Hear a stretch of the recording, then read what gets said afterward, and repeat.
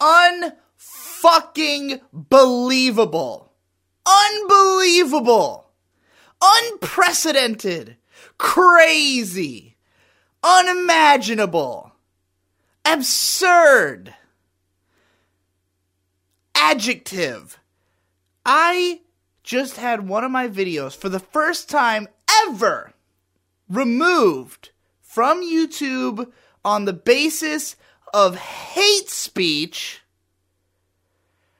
because I, a white person, talked about the word cracker. Yes! The word no one has ever taken seriously as a pejorative. The word that no one has ever been offended by being called, which was what I was saying in my video. That this is a preposterous thing to even suggest could be considered a pejorative.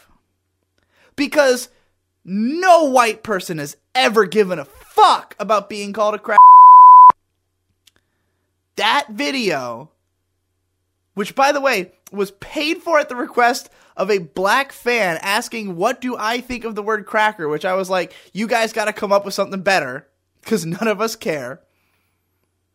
That video got taken down for hate speech, and meanwhile, the dozens and dozens of videos in which I have used every possible variant of the word is still online. And I'm going to be bleeping both of these words in the YouTube version of this podcast because I know how easy it would be for this to just immediately get stricken.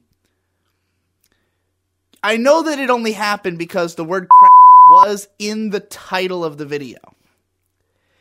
I don't know if somebody flagged it as hate speech. I don't know if YouTube auto-bot, found this. I don't know how this happened, but it happened pretty fucking quick. And I have said, with a hard R, many times. You know why? Because I don't give a fuck. I'll say whatever the fuck I want. I said fuck in the first 2 seconds of this video. That means it's getting demonetized. You think I care about the fucking money? No! I care about saying what I want to say. And nobody can stop me from that. I don't care whose fucking feelings get hurt. I don't give a fuck about you or anyone else. I literally don't give a shit.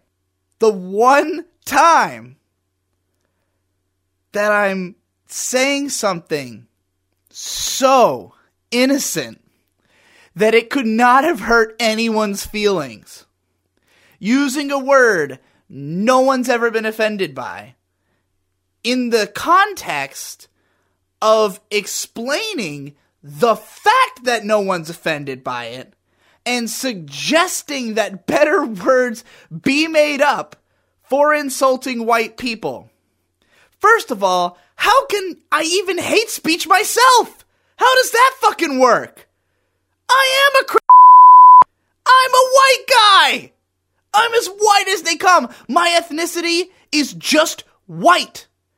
It's not even like Italian or Greek or even British. It's just white. My ancestries lead back to the first boats that came to America. I am as thoroughly American and white as you can possibly be. I am whiter than Wonder Bread. I am whiter than vanilla extract. I am definitely whiter than a pack of fucking saltines. I am a fucking How can I hate speech myself? You're listening to Artso Fartso's Whirling Dervish podcast, episode 6. I'm getting fucking heated. I just had to take my shirt off. So, I went to see a movie tonight. I went to see Whisper of the Heart, which I'd never seen before. One of the few Ghibli films I hadn't seen. excited to see it for the first time on a big screen, the way it's meant to be seen. As far as I'm concerned, I'm being taken back to 1994, I think, when this movie came out. You know, like, I haven't seen it yet. All the other Ghibli films I've seen in theaters, I had already seen before, except for The Wind Rises, and that was dubbed. This is a subtitled, proper fucking release of a classic film widely regarded as one of the best animated films, one of the most beloved. As an introduction from Rebecca Sugar, creator of Steven Universe, talking about how it's her favorite movie of all time. I am ready to be transported. I am ready to be emotionally affected. I am ready to cry at the sound of the song Take Me Home Country Roads, because it features prominently in this film, and I knew that going into it. I just recently moved back to Virginia after 2 years of living in the North, where it is fucking cold, and really not enjoying the North. I still had a good 2 years for other reasons, but the location, terrible. And since coming back to Virginia, it's been the happiest time in my life. I have never been happier than the month and a half that I've lived back in Virginia with my lovely fiance, who also loves it here. I took her here, took her back to my homeland. I took her home country roads. The song is about West Virginia, but you know, we're still on the Blue Ridge Mountains, goddammit. And this song also, it has a special place in my heart because it plays at the end of AMV Hell 3. The techno remix version, which is fucking hilarious. And so I'm ready to be moved to tears. And I was thinking, as soon as the movie started and they started playing the song for the first time, I was like, oh man, this song's gonna make me cry somewhere in this movie. Or so I would have thought. Except, this fucking bitch, 6 chairs down to my right, giggles every single fucking time that she hears someone in the movie say the words country roads, because they say it in English, and every time they play the song. Every time. Shut the fuck up and go home. Go kill yourself immediately. Get into a bath, get a toaster, plug it in, push the handle down, drop it in the bath, and die. Please, for fuck's sake. This fucking bitch giggled every single time, and meanwhile, this fat cunt in front of her is coughing through the whole fucking movie because she decided that When I'm Sick is about the right time to go to the fucking theater. Now look, I'm easily distracted, and I also hate people. So going to a movie theater probably just isn't even a good idea for me in the first place, right? I should just invest in building a proper home theater, get some surround sound speakers, because they fuck everything up anyways at the theater. The lights are always on at the wrong times. Like halfway through this movie, some of the side lights just came on for some reason. They flipped the fucking main lights on before the credits started. This movie, the way that this movie ends, it ends with the main characters deciding to get married.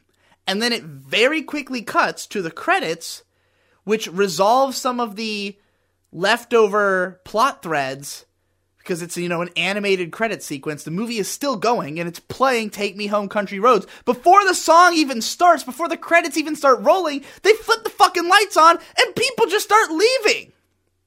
Snickery bitch and her girlfriend, they just fucking leave. Before they're talking about how one of them fell asleep through the movie. Oh, great. Why the fuck did you waste $30 on the 2 tickets? Yeah, this is a $15 movie, by the way, because it's a one-time showing that G-Kids is doing. Could you not have had any modicum of respect for that? No. And of course, I should have seen it coming, because we were going into the theater, and the mall is fucking packed. We're at the mall theater, because it's the best one in town, but it's fucking packed, And we're just like, what are all these fucking teenagers doing here? What's going on? It's 7 o'clock on a Tuesday. And then we realize that some new Spider-Man's come out. So like every other fucking theater at the place is playing Spider-Man and everybody's there wearing Spider-Man shit. I'm pretty sure it came out on Friday, but whatever. Everyone here is a fucking Spider-Man, except for whoever already saw Spider-Man and was like, fuck it, I guess we'll watch the Ghibli movie too, I guess. But here's what really fucking pisses me off. It's not even people being rude in the theater. It's the woman laughing at the song pissed me off because it ruined those scenes where I thought I probably would have cried if I didn't hear somebody laughing. So, you know, when I am emperor, her throat will be slit. But it was really the sick woman coughing the whole time that spoke to a larger issue I have, which is the entitlement of people to going to the movies. And it made me think back on the times that I've heard babies crying in movie theaters, which is fucking insane to me. Insane! I was at a theater one time and this baby wouldn't stop crying. Crowded theater. Some hero threw his voice and said, "Shut that baby up." And it's one of the best moments of my life. I laughed. I jeered. I clapped. I applauded. I stood up. I didn't actually do all that, but I felt great. And I've quoted it a million times because I can't understand why you would think it was okay to bring a baby to a movie theater. I really don't understand. And I've heard people respond to this with the most asinine, most insane thing I've ever heard, which is, what? So, if you have a baby, are you just supposed to not go to the movies? Yes! Yes, you're supposed to not go to the fucking movies! You can live like that! You don't have to go to the fucking movies! I only go like 2 times a year as it is, and I can skip them! If I have a fucking baby to take care of, first of all, your baby's not getting anything out of this movie. Your baby has no reason to watch the movie, no reason to be there. So, if you really, really have to see this movie, get a fucking babysitter. If you can't afford a babysitter, you can't afford to go to the fucking movies. The movies are expensive. You don't need to spend that money. If you can't afford a fucking babysitter, it costs like $20 to hire a 15-year-old to watch a fucking kid for 2 hours while you go see a fucking movie. But more importantly, you don't need to go to the fucking movie. It's no big fucking deal. It's gonna come out on DVD. Watch it at home.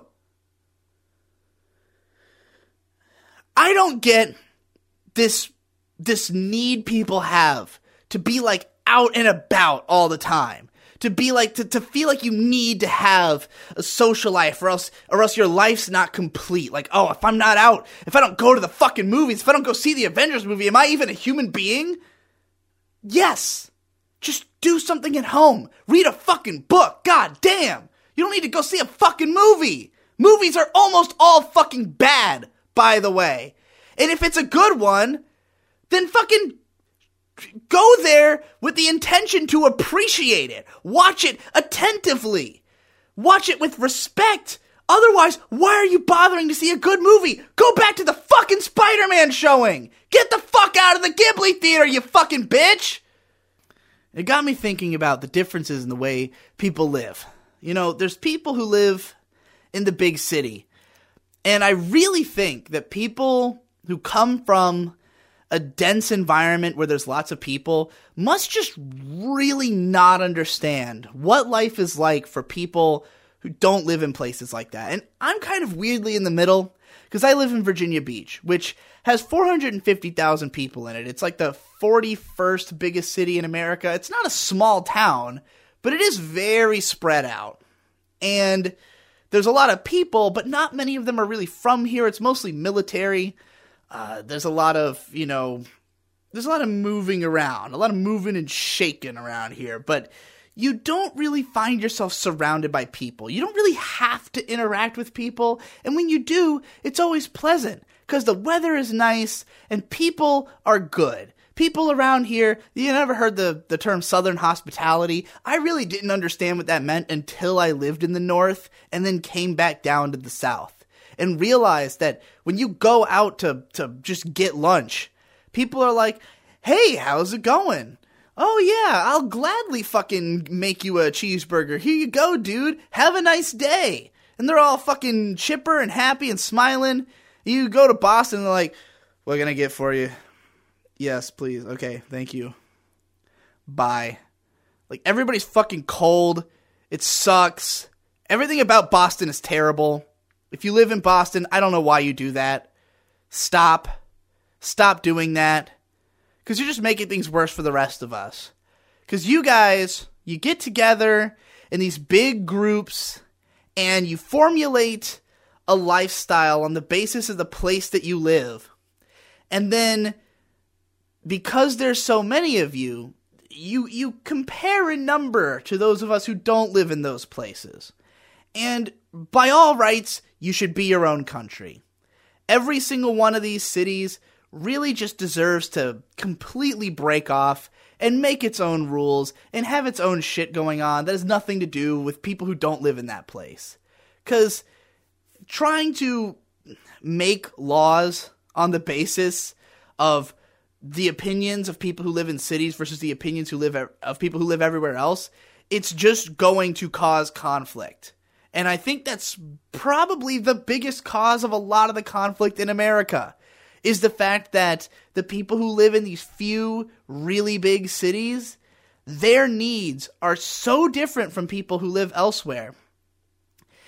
But the problem is that they think that that's just the way it is.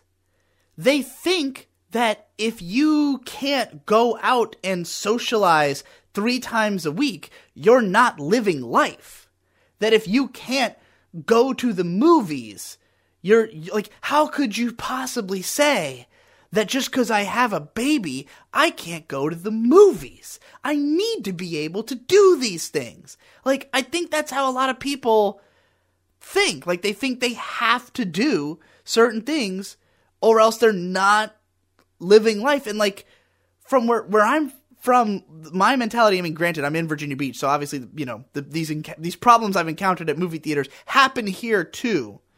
But like, also nobody's from here, so it's, except for me. I'm like the only person who's fucking raised in Virginia Beach. Most people here are from all over, so it's a melting pot. You get all kinds here. But what I observe about the South, and I was just in Oklahoma for a week, and this is like much more pronounced there, is this slowed down pace of living, this much more individualized and family driven type of living, where people don't really feel the need to socialize with a large number of people or to be constantly going out and doing things, because you have things to do because things are cheap and easy to come by.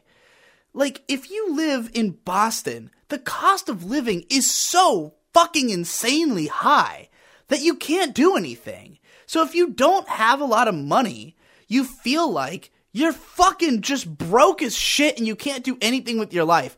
I have plenty of money and I felt that way living there. Like, I lived 30 minutes out of the heart of Boston. I probably made like 80 grand in the time I lived there, and the cost of living was so fucking high, I never felt like I could go into Boston and do things. My rent was so fucking high, and part of that's my fault, because I wanted to live in a house, because that's the way things are. That's how I grew up. I grew up in houses. I never lived in an apartment, because I never lived in a fucking city. I lived in places where you could hang out at your house and have things to do in your house, because your house is cheap. Your overhead is so cheap. Things are cheap. You know, like, you go to Boston, everything's $1, $2 more than it is down here. Your rent is so high, the things you have to live are so expensive, and the only reason it's like that is because so many people are there. There's just so many people crammed into this space that the demand for everything is higher. Why are so many people rushing to be in the same place as each other? Well, there's more and more fashionable jobs there. Okay, so you can get a better job that pays more, but everything costs twice as much, so your standard of living is the same, except you live in the north where everything sucks. Or you could take that money and move to the south and get a blue-collar job and live in a house that costs $400 a month and have everything be half the price and have just as much free time and just as much spending money, and you don't live in the fucking north! And this is why people who are from places like this look at people from the cities and they see them as like these entitled, petulant children, because it's not good enough to them to make a certain amount of money or to have a certain kind of job, because they're not thinking about the big picture of how much the place they are living affects them. They're just thinking like, I have to have this level and make this level in order to live. Yeah, in Boston, but you can go somewhere else. You don't need your things. You don't have to take everything. You don't have to buy a U-Haul. You don't have to spend $1,000. You don't have to do all that shit. You don't even need a car. If you don't have shit, if you don't have shit that you need to take with you, which if you're this broke, you don't, scrounge together $35 and take a Greyhound to the south. Find a hostel to stay in until you can put together a place, and then get a place. You can get a job doing odd jobs or something. Like, there's a lot of opportunities for you to work your way up. There's lots of things you can do. They're just not the sexiest things or the best things, but they're not that different. Like, no two jobs are really that different. Like, even my job, I make wacky internet content for a living. It's not like glamorous. It's not that, like, I still have to work all fucking day every day. I still have to do like bitch grunt work that nobody wants to do. There's tons of boring downtime, just like any other job. If I had to work a non-creative job, it'd be like, well, all right, I guess I have to do this for a while until I can get back to a position where I can do something else, hopefully. But people just convince themselves of what the world is and what is possible. Everybody's always saying like, oh, you can say that because you've had this or that opportunity, or you don't know what it's like for other people. Look, I know what it's like for everybody because it's the fucking same. And no, I'm not saying everybody has the same opportunities. I'm just saying that you're all living in the same world. The things that you are capable of are the same. You can cut everything and run and build your way up from the ground. You can completely leave behind your presuppositions about who you are, about the situation you're in, and start over. And it might be difficult, or it might even be irresponsible, or you might be fucking other people over by doing it. But it is possible. It's a thing you can do. You just don't want to do that because it's scary. It's terrifying. It's not easy. It's ill-defined. And again, there might be people who you're going to disappoint or fuck over in doing so. Which are all completely understandable reasons.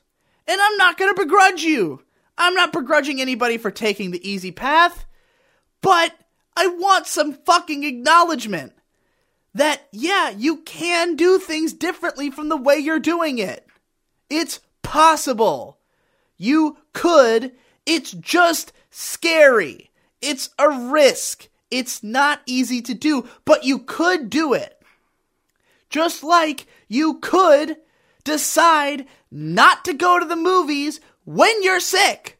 You could say, hey, I don't have to do this to live my life.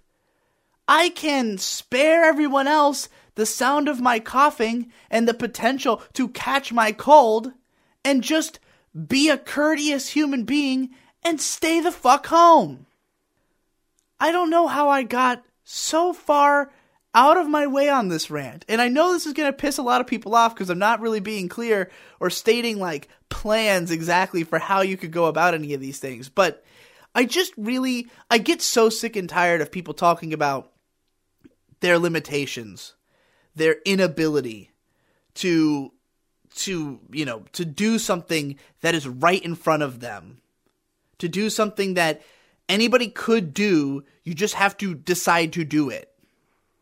And it's not that I'm unsympathetic to people who have legitimate problems, but I think that there are way more people who are hiding behind the idea of those problems than there are people legitimately facing them.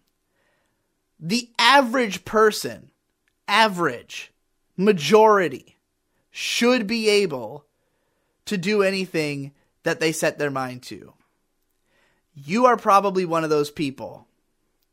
So I don't want to hear about it. Oh, goddamn. This is a weird one. I fucking have too many topics I'm trying to hold inside of my brain over the course of like a day. And I gotta just jump up and do it. Because I was thinking first, right after recording the last bit, as I was going to bed, I was thinking about the different reasons that people might not want to pick up and move. And it's weird for me. I have a very different perspective because I moved my entire life, and both my parents did too. They were people who never had one consistent home in both of their cases growing up because their parents were extremely poor, and they kept having to switch houses due to various conditions, with the family continuing to grow or, needing to get different jobs in different towns, stuff like that, just constant need to move. And for me growing up, it was not quite so much the need to move constantly as a strange compulsion on the part of my parents to move constantly because it was something that they were used to. And it put me in the mind state of like, okay, pick up and go. That's a thing you can do. If you don't like the place you're in, if you don't like the situation you're in, change it immediately, because what is the sense of just staying in a same situation? And I always tend to immediately assume that people think that money is the reason. Like, people don't have the money to change their situation. And really, it's difficult for me to think of things that way, just because I know of so many avenues that you can take where money is not an issue. It's just a matter of what are you willing to put up with for a certain amount of time. Like, I don't think a lot of people would accept that they could be homeless for a while, but you can do that. You can live that way, and it doesn't have to be a negative experience necessarily. Like, it might not have certain qualities that you might value in your everyday life, but it doesn't have to be a bad experience to not live the same way that you're used to living for a certain amount of time. Like, if you have to live in a car, if you have to live in a shelter, even if you have to be somebody who asks for money on the side of the road, it doesn't have to be an all bad experience, especially if you view it as a waypoint between various phases in your life. And, I'm somebody who tends to think in those kind of terms. Like, even though right now I'm in the happiest situation I've ever been in, I've never viewed where I'm at as the end point of where I'm trying to go, because I have visions of things that I want that I can't get to yet, And so it's always been this feeling of like, okay, I've come here because this is what I can do right now. This is what I can afford. This is what, makes sense with the situation I'm in. But eventually I'm going to get myself into a position where this is not the situation anymore, and I can change where I am again, And it's the position that I'm in as a content creator is that it's very much I get out of it what I put into it. And I mean, that's the situation I've crafted for myself because that's the life I want to live.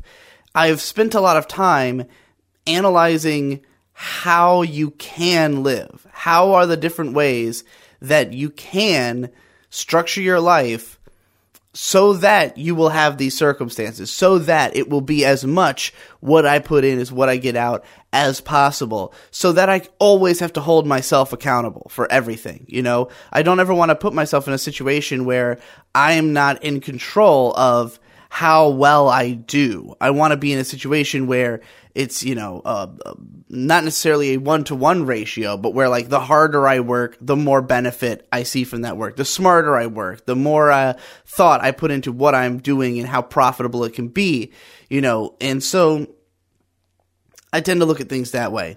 And when it comes to like, again, moving, it's like, sure, it can be really difficult if you don't have any money, if you don't have any, means to cut and run from a situation you're not happy with.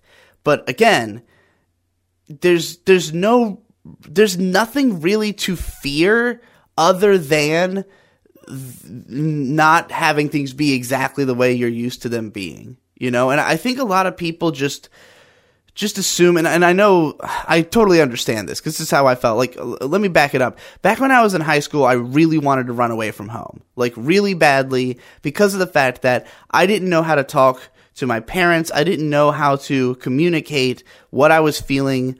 I hated going to school so much. I hated all the people. I hated the classes. I hated the entire experience. I wanted to do anything other than go to school. I was miserable all through high school. I just wanted to do something else. And, my dream was to go off and just become an artist somehow. But I had no idea how, what to do, where you could, the idea of being a YouTuber was not a thing yet. So, like, I didn't know how you could be an independent artist or how I could get published, how I could, what the hell do I have to do? I have to make something worthwhile first, and I wasn't making anything worthwhile. And so I really wanted to just run away and try to, like, live off of the land, try to live in a forest or something and just feed off of animals and just, be entirely by myself for a while so I could sort out my mind. And so I did a lot of research on homelessness, on living on the land, on, how can you get around? How can you make life for yourself? And, there are a lot of safety nets in our society. A lot of it just based on goodwill, on the fact that there are a lot of people who don't want to see other people being in bad situations or being unable to take care of themselves. They don't want to see people, dying in the road. And so, like, if it's just a matter of, say, travel, right? Hitchhiking, not as hard as you would imagine. I've watched this series called Thumbs Up, which is these videos on, I think, Vox or something like that, where these two guys who had spent a lot of time hitchhiking in, like, the 80s, they do a video series about them trying to get from one side of the country to the other purely on, rides they didn't pay for. So either train hopping, which they did a lot of, or hitchhiking. And no matter where you are, there are some people who will pick you up and will take you at least a certain distance, towards your goal. And you can keep hitchhiking your way across and make some progress that way. If you need a place to sleep, there are shelters, there are people who will let you couch surf, there are programs in place to help people who don't have a place. And again, it's not a permanent solution. It's not something that you would want to live your whole life that way. But, like, if this is the alternative to continuing to be in a situation that isn't optimal for you, then it's worth taking. And I don't think this is the extreme to which most people who I'm kind of referring to or talking to really need to go. Like, I think that, when I talk about people being in not the best circumstances. I'm literally talking about situations like, what made me bring this up, having a baby and not being able to go to the movies. It's like you can just not go to the movies. You can just not live with a roof over your head for a while. You can do this or that. You don't need to have the exact lifestyle that you are used to in order to be happy, because happiness is entirely constructed within yourself, within your own parameters, within your own idea of what you need out of your life. I mean, you can just think about like the existence of like Buddhist monks. These are people who dedicate their lives to living with as little as possible and achieving a Zen state of mind and, not feeling a desire or a need for anything. And like, you can be one of those people. And like, so obviously you don't want to. Obviously most people don't want to. Most people don't really have the capacity within them to live that kind of life. But it is a decision you could make. And so for me to look at other people and hear the way that people, sort of complain about their lives, I have to think, okay, well, how much of that is you just not living up to the standard you've set for yourself, that you've decided is what you need to be happy, that has nothing to do with what is actually required to be happy? And if you are unhappy because your life's not meeting this certain set of circumstances, should you not change the way you think about what you need or what you want in order to better reflect what is possible for you? Like, just be happy in the circumstances you're in. I'm not saying that you should, leave yourself in those circumstances, and if those circumstances can't make you happy, you need to change them. But just to sort of wallow in it, to be like, oh, I can't be happy because my life's not good enough, and there's nothing I can do to make the things happen that I need to happen in order for me to be happy. Therefore, I'm just going to be miserable. That mindset is not going to get you anywhere. Nothing about the world is going to change to make you happy and give you the things that you think you need to be happy, because the world it's structured around what we can do for as many people as possible. And your very specific set of circumstances and expectations are not accounted for in that unless they are shared by as many people as humanly possible. And, there's a lot of people who are going to say, hey, we have to stop somewhere at what we're willing to just give to other people on the basis that they think they need it. Everything always fucking breaks! Everything fucking breaks! I have an actual curse. I have it. I have a real life curse. For real. There is no disputing this. I have had 2 different people who are close friends, who are both extremely intelligent tech experts, who have told me that I have an unexplainable curse that affects technology.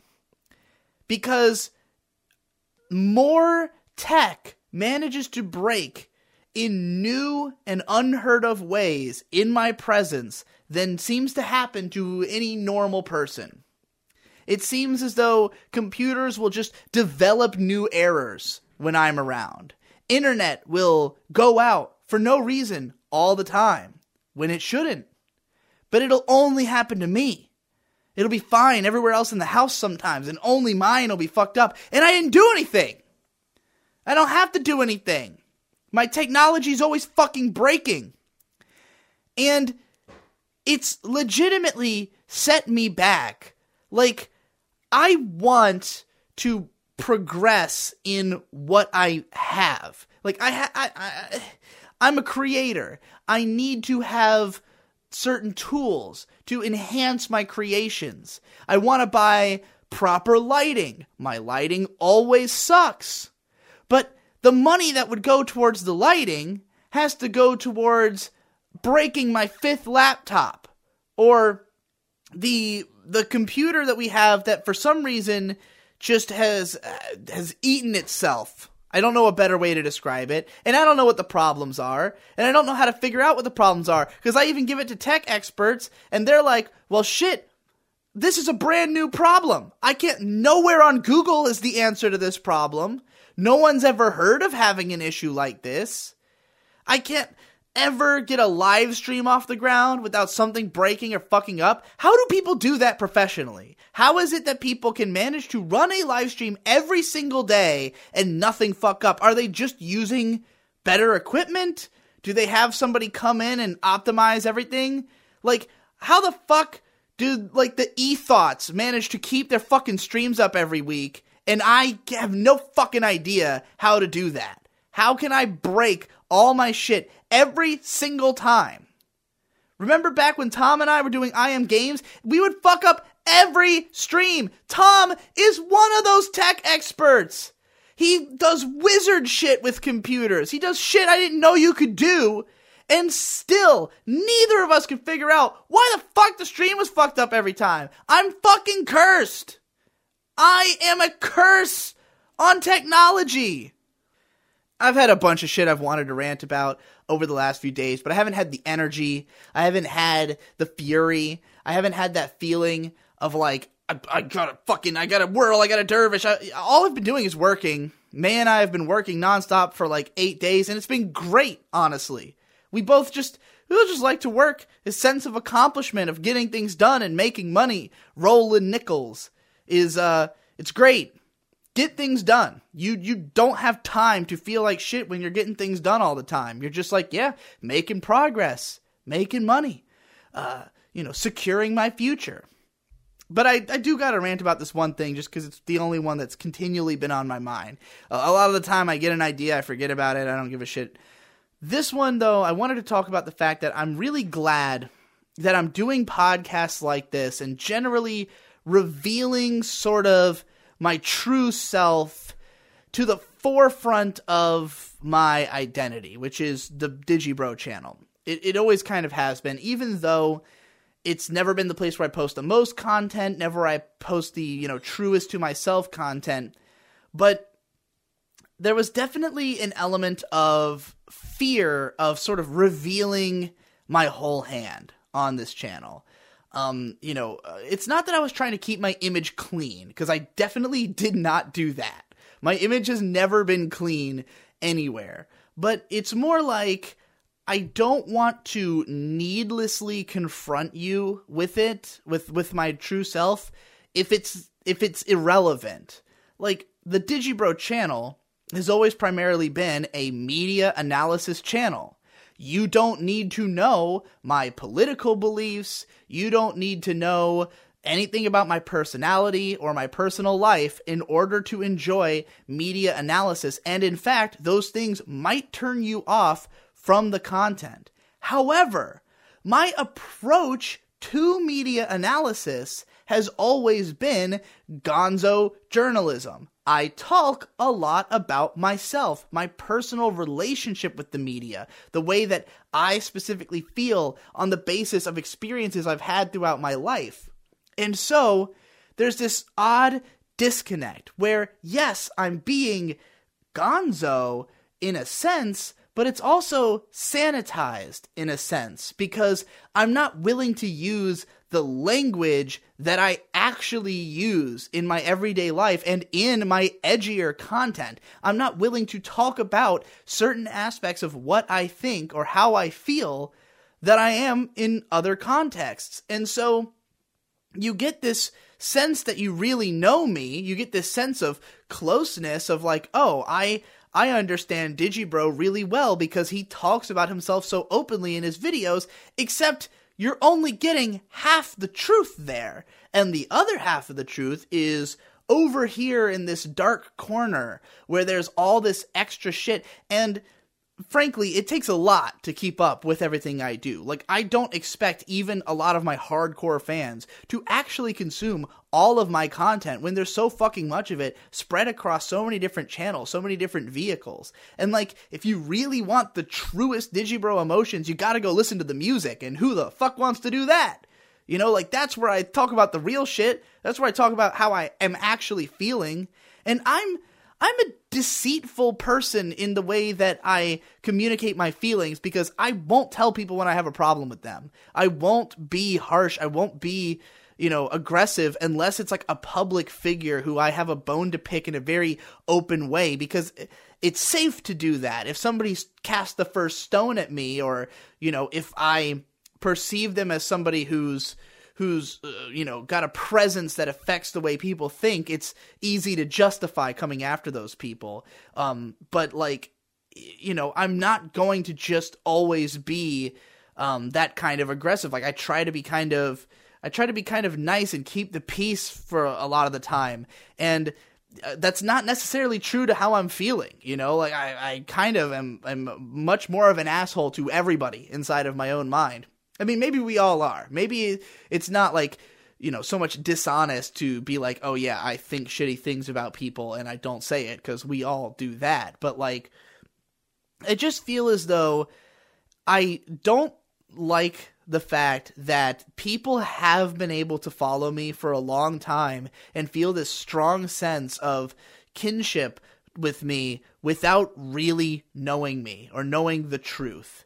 Like, I see sometimes, like, where I see commenters who have been fans, like, since the Digibrony era, and, like, now they're kind of turned off to the way that I'm doing things, and, like, they see it as, like, oh, he's changed. And it's like, well, I haven't really changed. I've just kind of been more forward with my feelings. Like, I'm getting older. I don't feel like putting on airs. I don't feel like putting on a show for people, like, and I think that for a long time, I just believed that, I mean, this is kind of the foundation of my whole career, was this belief that people weren't going to take me for who I was. Because back in the day, back when I was a blogger, I never fit in anywhere on the internet. People would shit on me in all the communities I was in. I was never like a popular figure. I was never well respected. I was never somebody who, like, people gravitated towards, because of the fact that I was so venomous and so aggressive and so, about myself. And, like, granted, all of that is because I was immature as shit and I was venomous for no reason. And I was just, like, an obnoxious asshole. And, like, I think that by deliberately toning all that down and, like, trying to correct my image to make it more presentable, to make myself seem, like, reasonable, I learned how to be reasonable, how to not be the same person that I was, and to kind of change as a person. But, like, at the same time, sometimes I think I'm just being way too reasonable and I don't need to be. Like, a lot of the people who I respect and admire are not reasonable all the time. They're not always trying to be, like, super squeaky clean and not offend everybody, or to represent every side of the argument, or to try to give a nuanced, even-handed approach. Like, no, they're just fucking saying their opinions and being like, this is how I feel, and if you don't understand, too fucking bad. I'm not going to explain myself. I'm not going to go into detail, because I don't need to. There are other people who feel the same way as me, who are going to respect me and want to listen to me, and I don't need the people who are gonna turn away from that. And it's funny that, like, I've seen other people live that way for so long, but just because of my own past and my own experiences, I can't, like, imagine that for myself. I was never able to imagine that I would be accepted for being full bore myself, So, like, the After Dark channel was already a kind of way to push some of that off the main channel and, like, be like, hey, I'm going to express this side of myself and we'll see how it goes. And then, like, even then, if things were, like, too ridiculous for that channel, like, if I didn't want any of my audience to know about it, I'd put it on an even further away on the Modal Soul channel, my old one, and, like, gradually I started moving all that content to After Dark, and now I'm kind of moving the After Dark content to here, because it's just, like, I don't want to have those people who don't accept me for exactly the way I actually am. And, like, if that means losing subscribers, if that means changing my audience, I'm okay with that, because I don't want to have a giant audience of people who don't understand me, or who are, who don't really accept me for who I actually am, but just for the sanitized version of myself that's over there, So That's why it's like, it's gratifying to do something that is so hard-nosed and so true to my emotions, and to have people tell me like, oh my god, this is the show I've been waiting for. Like, this is prime Digibro content, because those are the people who really were accepting me for who I was. Those are the people who actually think like me, who actually want to hear someone being completely honest about feeling this way, feeling a way that it's not necessarily seen as okay to feel, but a lot of people feel it, and they will be able to accept themselves if there's somebody else who is unabashedly stating that they feel that way, and that they're not going to apologize for it, and that they're not going to change themselves because other people think they're wrong, when, you know, not until there's logical evidence provided, you know, not until somebody, you know, makes me feel like I shouldn't be this way. You know, it's not like, I know I've repeated myself several times throughout this podcast that, like, it's not that I'm unwilling to change my mind. It's not that I've, like, dug my heels in and I'm not moving. It's that I am not going to change the way I think because enough people said it's the wrong way to think. I'll change when I feel different, you know? But, like, when people say to you, oh, like, the way you act, you know, is a problem, then you have to say, like, well, the way you act is a problem to me. So how do we reconcile this disagreement, you know? Anyway, that's enough about that. I just wanted to get that off of my chest, the great feeling I have as I watch people who used to be fans tell me that they're like, wow, I didn't realize you were such a fucking edgelord asshole. And I'm like, I'm sorry I didn't reveal that earlier. I'm sorry it took this long for you to find out, but we're putting all the cards on the table. This is the way it is. No, I'm not going to wait for my printer to shut up before I do the last part of the Whirling Dervish, alright? I finally have May with me to the Pantsu party. The Tard Wrangler is here. She has not been listening to most of this because I've just been fucking going off the handle. But do you want to contribute anything to this before it's over? I can't believe you have the printer running, you fool. So I keep thinking of things I want to rant about, but then it's difficult, because now that I'm doing all my fucking shit on the main channel, some of these are like, that would be a good idea for a video in itself, or I want to think this through more and make it really good. I'm proud of this podcast. I don't want to just record every random fucking thing that comes to mind, but now I got people like, when's the next Whirling Dervish? Whirling Dervish doesn't come out in 2 weeks. Is that still happening? I'm like, guys, you don't gotta... I know I cancel things all the time, but I just need time for it to be good. There needs to be enough to say, well, let me tell you, I'll give you one. I'll give you this one, even though this should be another video in and of itself, and maybe it will be once I've thought it through a little bit more. But I want to talk about how I think 50 Shades of Grey may have been the most emblematic work of our culture that has existed, possibly ever, but certainly now. And it's because 50 Shades of Grey is one of the worst written books to ever be popular. I mean, it's really fucking bad. I don't know if you've ever read any of it, but like the prose, the writing is unfucking believably bad.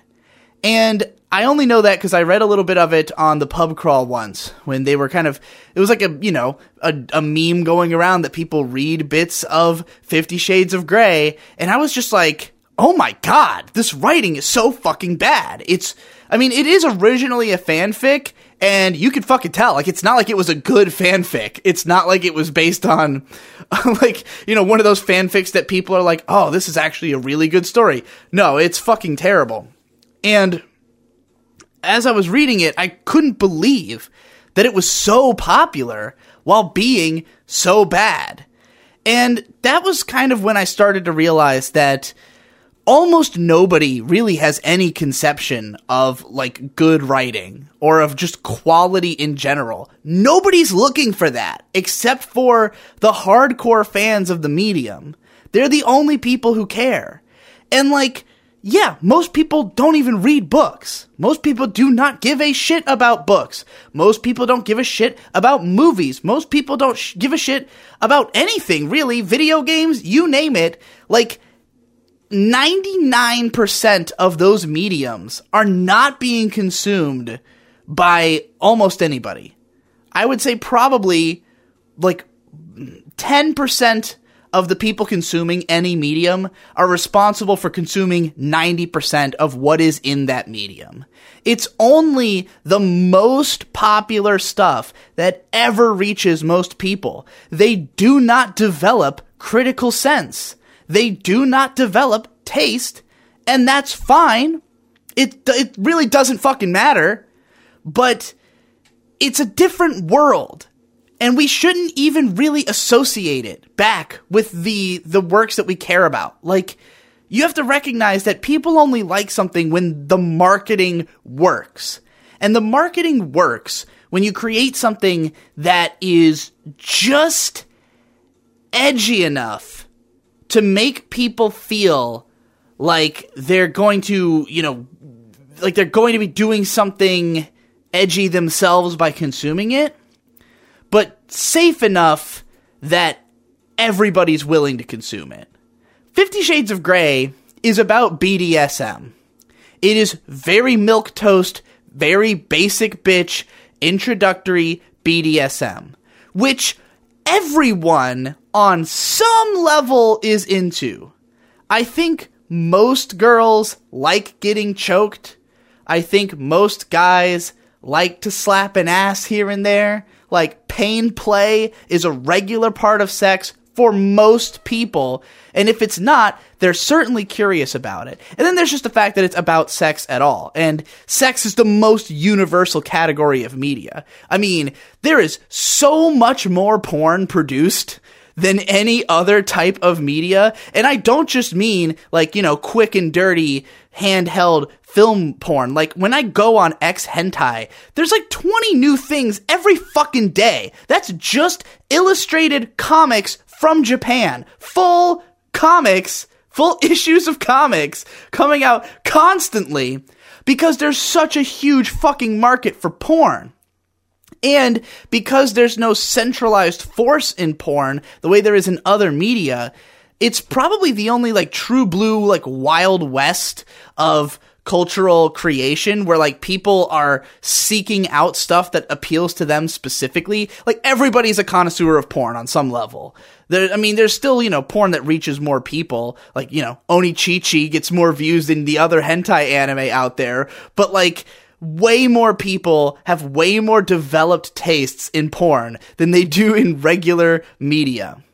But 50 Shades of Grey managed to crack through because it's a book. And we live in this weird situation right now where, because nobody really reads anymore, books are just kind of seen as like classy, or like they're just inherently acceptable because, like, it's a non-visual medium. We're used to constant visual stimuli. We're used to seeing sexualization at all times. So if you just strip the visuals out of it, no matter how dirty what's being described is, it comes off as comparably restrained because we're just not seeing it. And this is the way people think. If you think that I'm being ridiculous, you don't understand the way people are. Like, regular people, not people like us, not media curated minds that, that look beyond things. No. You're thinking way too far ahead of the average person. I was just at a bookstore today, and they're publishing the light novel about the girl who becomes a sex worker in another world. It's not even shrink wrapped. I'm flipping through it. It describes her fucking guys, like, in intimate detail.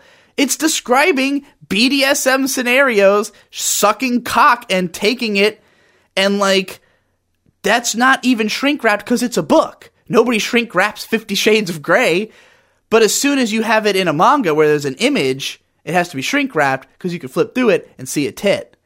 You see? But like, you can also just flip through 50 Shades and read about a tit, but it's not the same. People don't respond to it the same way. So it's safe. People who think they're above porn will read 50 Shades of Grey because it's a book. Because books are classy. But none of these fucking people have ever read a book. They don't know what a good book is. They just know it is a book. And it's titillating because it's about sex and everybody wants to consume sex, but most people, well, not most people, but a lot of people just think they're above it, especially a lot of women. They just don't want to be seen as somebody who consumes porn, so they don't. They insist that it's gross, even though they fuck. So I don't understand where the mental disconnect comes in there, but it happens. These women are willing to read this book because it's a book, but the book is fucking terrible. And that is exactly what our culture is. It's people getting interested in something because on some very broad, very primal level, it draws them in, but it can't be too edgy for them. It can't be too hard for them to understand. It can't be not obvious what the point is. It has to be like in your face, this is what the thing's about. This is the appeal of it. And you can go watch this and everybody else is going to watch it and you're all going to understand it and you're all going to have a good time. But it's not good. This is the case with the modern light novel. You see, light novels began as a niche thing. I think the point of them was to appeal to, young intellectuals who are into anime and shit, but are looking for something better, are looking for something a little bit more high-minded and metatextual that goes beyond the surface level of what they're seeing in the media and that connects all these different mediums, that connects the video games, the anime, to other broader ideas, to more classical literature. A lot of the bigger light novel authors, the originals like Nishio Isin or Kohei Kodono, they don't cite light novels as their influence. They're influenced by Osamu Dazai or something, a classical Japanese author. But when you read something like, this is all coming because I'm fucking reading Ari Fureta. It's the worst goddamn book I've ever fucking read. The prose is just awful. Fucking awful. Paragraph for paragraph, line for line. It is fucking embarrassing. It is cringeworthy. It's really fucking bad. I am astonished that there wasn't an editor saying to change some of these fucking things, but you don't need it. When 50 Shades of Grey was published, because when I read that, I was like, how the fuck did an editor let this slide? I mean, there's grammar errors in that book. And apparently the editor had said, well, the book was already popular online, so I just didn't change it. I just didn't change anything. It's the highest selling book of all time, next to the Bible and Harry Potter. It didn't matter. You didn't have to change it, because who the fuck's gonna notice? Because it's not made for people who read books.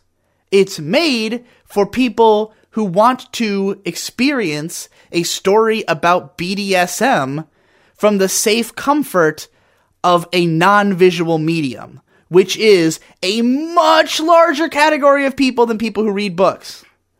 Ari Fureta is for people who want to ogle sexy girls who are drawn on the pages without watching porn.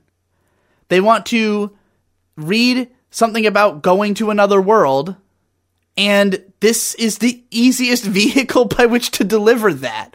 I mean, the appeal of isekai is very obvious. It's something that anybody could relate to, especially when you put sexy girls in it. The sexy girls are the marketing. That is how you draw people in. You put a sexy girl on it, and if the girl is sexy enough, people will give it a shot. And Ari Fureta has great art. The girls are really fucking hot. And if you flip through it, you see a lot of this girl completely naked. That would have made me, if it weren't for the fact that I know light novels are bad, I would have bought it the first time I saw it. When I read it, when I first saw it in stores, I thought, wow, that girl's really cute. The art looks really good. I flip through it, I see a bunch of nudity. If I could rewind time to before I looked at light novels and shuddered and cried, I would have bought it.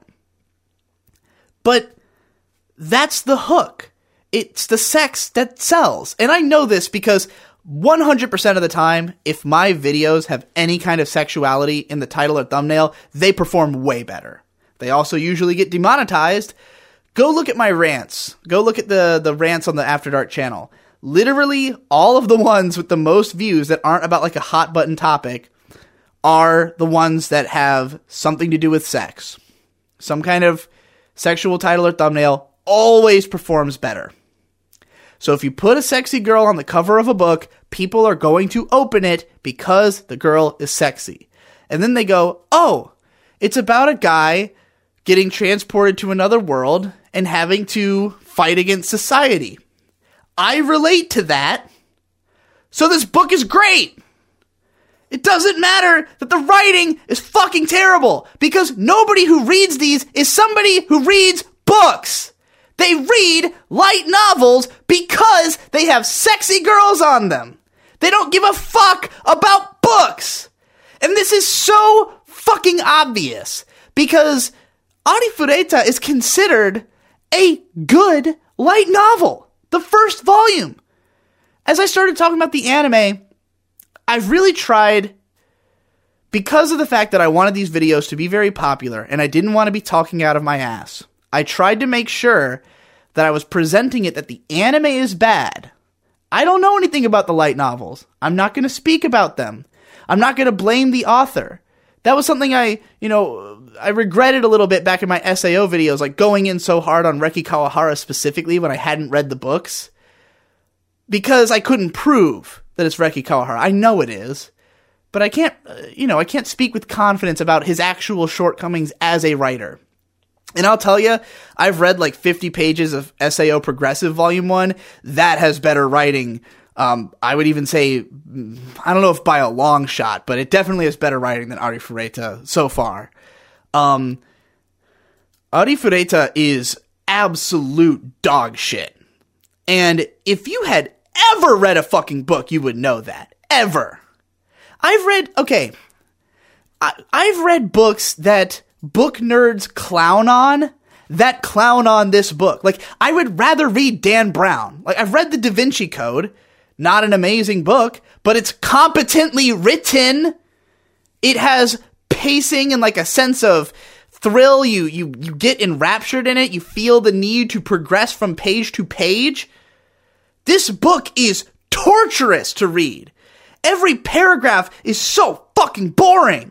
The prose is awful. He gets onto these tangents about nothing, distracted by random details. There's almost no dialogue. The story is mostly just the author just describing his idea for a story to you. It doesn't feel like I'm reading a book. It feels like I'm reading a guy telling me what his book is about. Like telling me what happens, not displaying it happening, just telling me what happens in his story.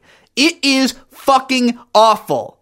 Read any book that's been published professionally and had to stand on its own without sexy girls on the cover. I dare you. I double dare you, motherfucker. Read a book. And you will know. This book is fucking terrible. And I know that if you are saying, oh, Arifureta is a pretty good light novel, you've only read light novels. Like, and you haven't even read good ones. Because if you'd read Boogie Pop, or if you'd read a Nishio Scene book, or if you'd read, like, I don't know, All You Need Is Kill, or, like, fucking, what's the one by Maijo Otaro? Asura Girl or something? Log Horizon is at least, like, Log Horizon doesn't have amazing prose. It's not, like, extremely well written, but, like, it's fucking competent. It does more, well, I won't say it does more than just tell you what the story is, because it is kind of like that too, but at least it doesn't get diverted by the most inane details and the most insufferable character writing I've ever read. Arifureta is the absolute bottom of the barrel. It is the worst writing that I have tried to put myself through. And now I'm determined, because I fucking paid for this book, and I want to read it for the sake of my fucking videos, and, like, I could go through line by line and break down every single line. I could honestly do that. And I might. Don't tempt me. I could go through this thing paragraph for fucking paragraph and describe why every sentence is bad. Because it is so obtusely awful. Obtusely? That's an odd word choice. Maybe I'm not the best writer either. We're going to find out. Because reading this made me feel like I have to publish a light novel. I have to do it because I have to put my money where my mouth is. And I'm not the best. I haven't done it. I mean, I wrote a light novel in like a day, as you may all know. A lot of people love that story because a lot of parts of it are hilarious. But it's mostly just a bunch of short stories. It's just a bunch of little flash fictions strung together into a book, and large swaths of it are like borderline written podcasts or me reading things I've written before. So I don't really count that as a light novel. And of course, a lot of you know about Tales from the End of the World, a light novel which I wrote back in 2010. I did an audiobook for it that I only ever released on my subreddit because it was incomplete. I wrote it for NaNoWriMo, broke the 50,000 word count, and then stopped, but there were gaps in it that I hadn't completed. And also, it's pretty cringy. I think the writing in it is better than Ari Fureta, and that's not saying much. But I do think it's better, because Ari Fureta's fucking terrible. But I gotta write a proper light novel, and I'm not saying it's gonna be great, but I think I can do better than this fucking book. And if I can't, then I'll eat it. I'll eat Ari Fureta if no one thinks that my book is better than it. I think a lot of people will think so. I'm sure some people won't. Especially because, regardless of what we call overall quote-unquote writing quality, remember, that doesn't matter to the people who like this book. What matters is what happens in the book and whether or not they relate to it, which is completely inconsequential to me. And I think most media consumers, I think most people who take art seriously at all don't give a fuck what happens in a book unless it's really unique. You care about how it's executed. You care about how did they portray the events that happen? What is the meaning that is conveyed through the way that they describe the events that happen? What does it make me feel? Not just like a guy describing in the most basic, blunt terms that a character goes to another world and things happen to him. It's a fucking embarrassment of a book. And if you think it's good, read another book. I'll give you a few suggestions. My favorite book is House of Leaves. It is long, and it's difficult in the sense that you have to move the book around to read it, but it's not difficult to parse. It's written in pretty plain language, but I think that it's enough that it would dramatically expand your perspective on what even is a book capable of being, to such an extreme that if you were to look at it next to a light novel such as this, you would think, I can't believe that people can have this large of a gap in talent as writers. I didn't know that human beings could be this much more powerful than one another in a art form. Fuck, if you just want some popcorn reading, just read a Yahtzee book. Yahtzee Croshaw, the video game reviewer. Read Mogworld. That one's about an MMO. It's about a sentient NPC in an MMO. It's funny, it's witty, it's quick, easy, good. No, if you're looking for something that's just like popcorn entertainment, go read that. It's a fuck of a lot better than Ari Fureta. It's a fuck of a lot better. A fuck of a lot. I'd probably give Mogworld a 7 out of 10. I'd give Ari Fureta a flat 1. It's fucking terrible. Read a book. For God's sake.